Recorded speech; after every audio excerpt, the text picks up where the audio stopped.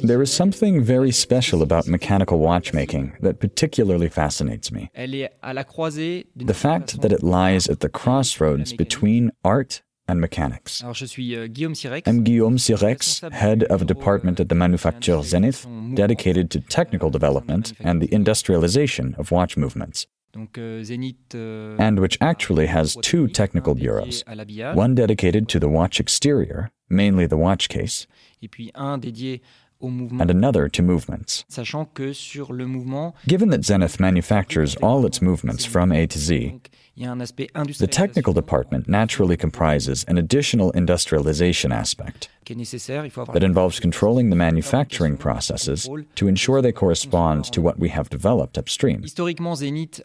Historically, Zenith is known as a movement producer, and above all, as a movement developer, covering the entire range of complications.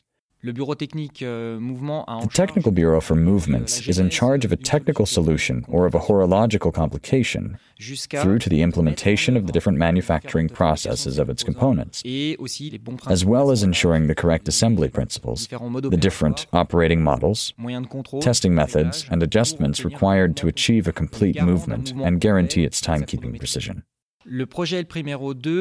The El Primero 2 project, above all, consisted in identifying the true product DNA of the El Primero 1, of pinpointing exactly what had shaped the watch industry legend that the 1969 El Primero has become. The idea was to preserve its extremely powerful characteristics and to enrich them with technical enhancements, which I would not refer to as corrections, made possible by modern technologies. The evolution of materials, development methods, as well as production means that make it possible to create shapes that simply could not have been made in 1969.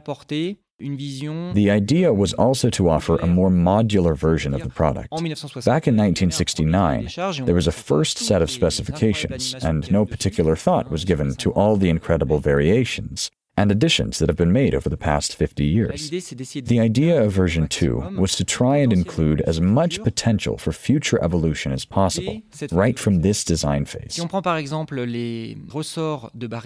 the barrel springs as an example, certain limits had been reached in 1969 in terms of the shapes that could be given to the barrel spring. And this, in turn, naturally limited the movement's power reserve. Today, we can create shapes that serve to increase the power reserve within the same barrel volume, which shows what can be done with the evolution of materials and techniques. The El Primero 50th anniversary box set contains 3 models. One of them is an El Primero 3600, meaning an El Primero 2 movement in a new edition of the Chronomaster. These are thus the first 50 watches with the new 3600 movement. This version of the movement will be capable of timing tenths of a second, meaning that the central hand will circle the dial in 10 seconds and display tenths of a second. As an engineer here, you have the pleasure of being able to make a product that serves not only a purely technological purpose, but also an artistic function. And that's a really great feeling.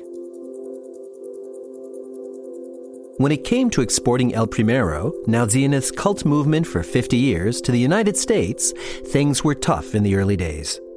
The issue was a tax aimed at favoring U.S. national producers to the detriment of Swiss manufacturers. Watch jewels suddenly became political and were slapped with increasingly prohibitive tariffs. An urgent solution had to be found that would satisfy American consumers without impinging on Zenith's drive for excellent and unique expertise. In this new episode, we talk about subtle negotiations and hurdles to be cleared. You're listening to El Primero Stories, the Movement Podcast. History has repeatedly demonstrated how a country's protectionism can change the course of major events. Zenith is no exception to the rule. As the most attentive watch lovers will have noticed, the El Primero movements of the first model sold from 1969 onwards in the United States do not have the same number of jewels as the versions sold everywhere else in the world. At the time, a movement distributed in Europe was made with 31 joules, whereas the version marketed in the United States contained only 17. To find the justification behind this difference, we must journey back in time to 1897. In the United States, imports, and especially those related to watchmaking, had thus far been uniformly taxed at a rate of 25%. While this tariff was undeniably high, the current protectionist concern was pushing the U.S. government to favor domestic industrial products. Despite this tax, however, many watches were imported from Switzerland and undeniably competing with models from American manufacturers. The bosses of the latter were thus putting pressure on the American government to raise tariffs on watch imports, and for once, American trade unions were fighting in the same direction. This was not to protect top management, but rather because they believed that, unlike in the United States, watches made in Switzerland were not manufactured in factories housing all the workers involved in production under the same roof. They saw them as models made by workers who often work from home and are therefore not union members. This was intolerable to them. They were therefore reluctant to accept the competition between these products and those of their own companies, considering that accepting these watches without applying a special tax to them would weaken the all-powerful trade unions.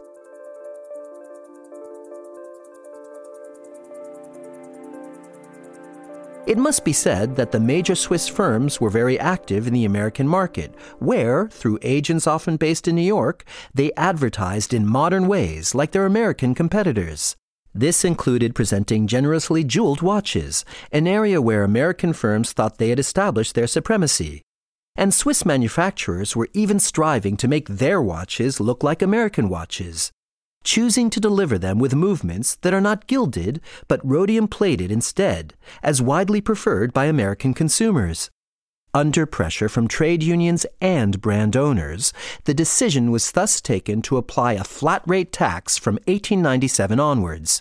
This amounted to 73 cents for 7 joules and $1.25 for 17.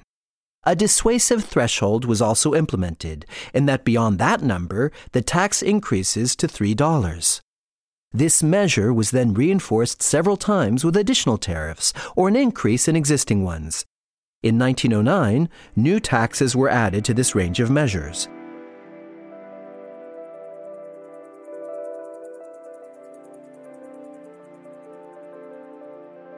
This was enough to cause a severe blow to Swiss competition, whose watches were also obliged to be marked Swiss-made or Swiss on the dials, so that consumers did not confuse products with watches offered by American companies.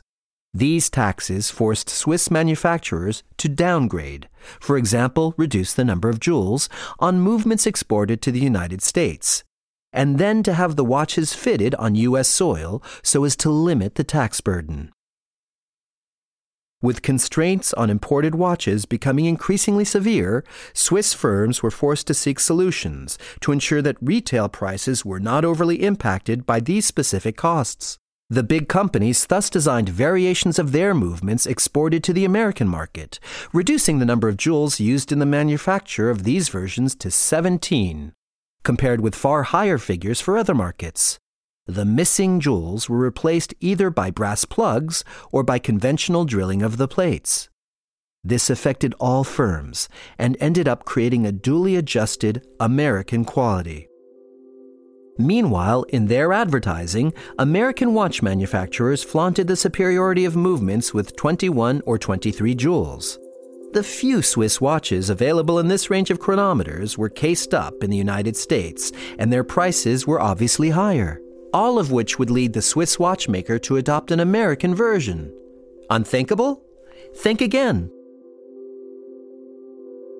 In 1969, Zenith was integrated into a consortium with Movado in particular, which was given the task of distributing models equipped with the El Primero movement in the United States. These were either identical to those in the Zenith collection or models signed Movado and renamed Datran HS 360. The El Primero movements equipping these watches were strictly identical to those used in Europe, apart from this difference with regard to jeweling. The American market was not at the time open to Zenith. Yet the manufacturer in Le Locle did produce both types of movements simultaneously. The question is often raised as to whether the 17-joule version is more fragile than the 31-joule counterpart. Experience does not prove this, however, since the escapement is the same, and it is essentially this part that might have suffered from reduced jouling. As for the rest of the movement, careful and regular lubrication can partially compensate for the reduction in the number of joules. Undoubtedly, a normally jouled version is more reassuring with regard to the wear of the parts. The hardness of the joule does indeed slow down the consequences of friction involving the parts of the bridges and plates in contact with the arbors of the moving components. However, 17-joule models achieve perfectly satisfactory long-term performance and have performed well over time, although this does not mean that the 14 missing joules are pointless. Today, there's only one El Primero movement production for all markets. The reduction in the number of joules is a thing of the past. Nonetheless, until the late 1970s, this twin-stream manufacturing process continued and demonstrated the merciless competition between Swiss and American manufacturers. In retrospect, regulatory restrictions have not changed the course of history, and many American firms have disappeared since 1969. Watches with a contemporary El Primero movement still work as well on both sides of the Atlantic, demonstrating that this avant-garde chronograph movement was capable of exceptional prowess, even when deprived of some of its jewels, an indication supported by the fact that collectors like both versions just as much. Thank you very much to all of you for listening to this El Primero movement story, a podcast which has been dedicated to movement excellence. My name is Julien Tornard, and I'm the CEO of Zenith.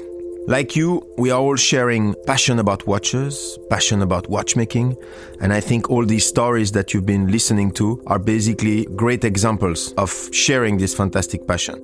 We have been celebrating this year the 50th anniversary of one of the most, if not the most important movement in the watch industry, called the El Primero, a legendary movement created in 1969. All over the year, we've been around the world to celebrate this movement with different friends and aficionados of our brand and sharing this passion. So I'm very happy that you could hear all these interesting stories about the brand, including Charles Vermeau's story, which is a man I want to celebrate, especially this year for this anniversary. I'm also looking forward to being with you in the next episode and to share more adventures about watchmaking and about El Primero. Thank you.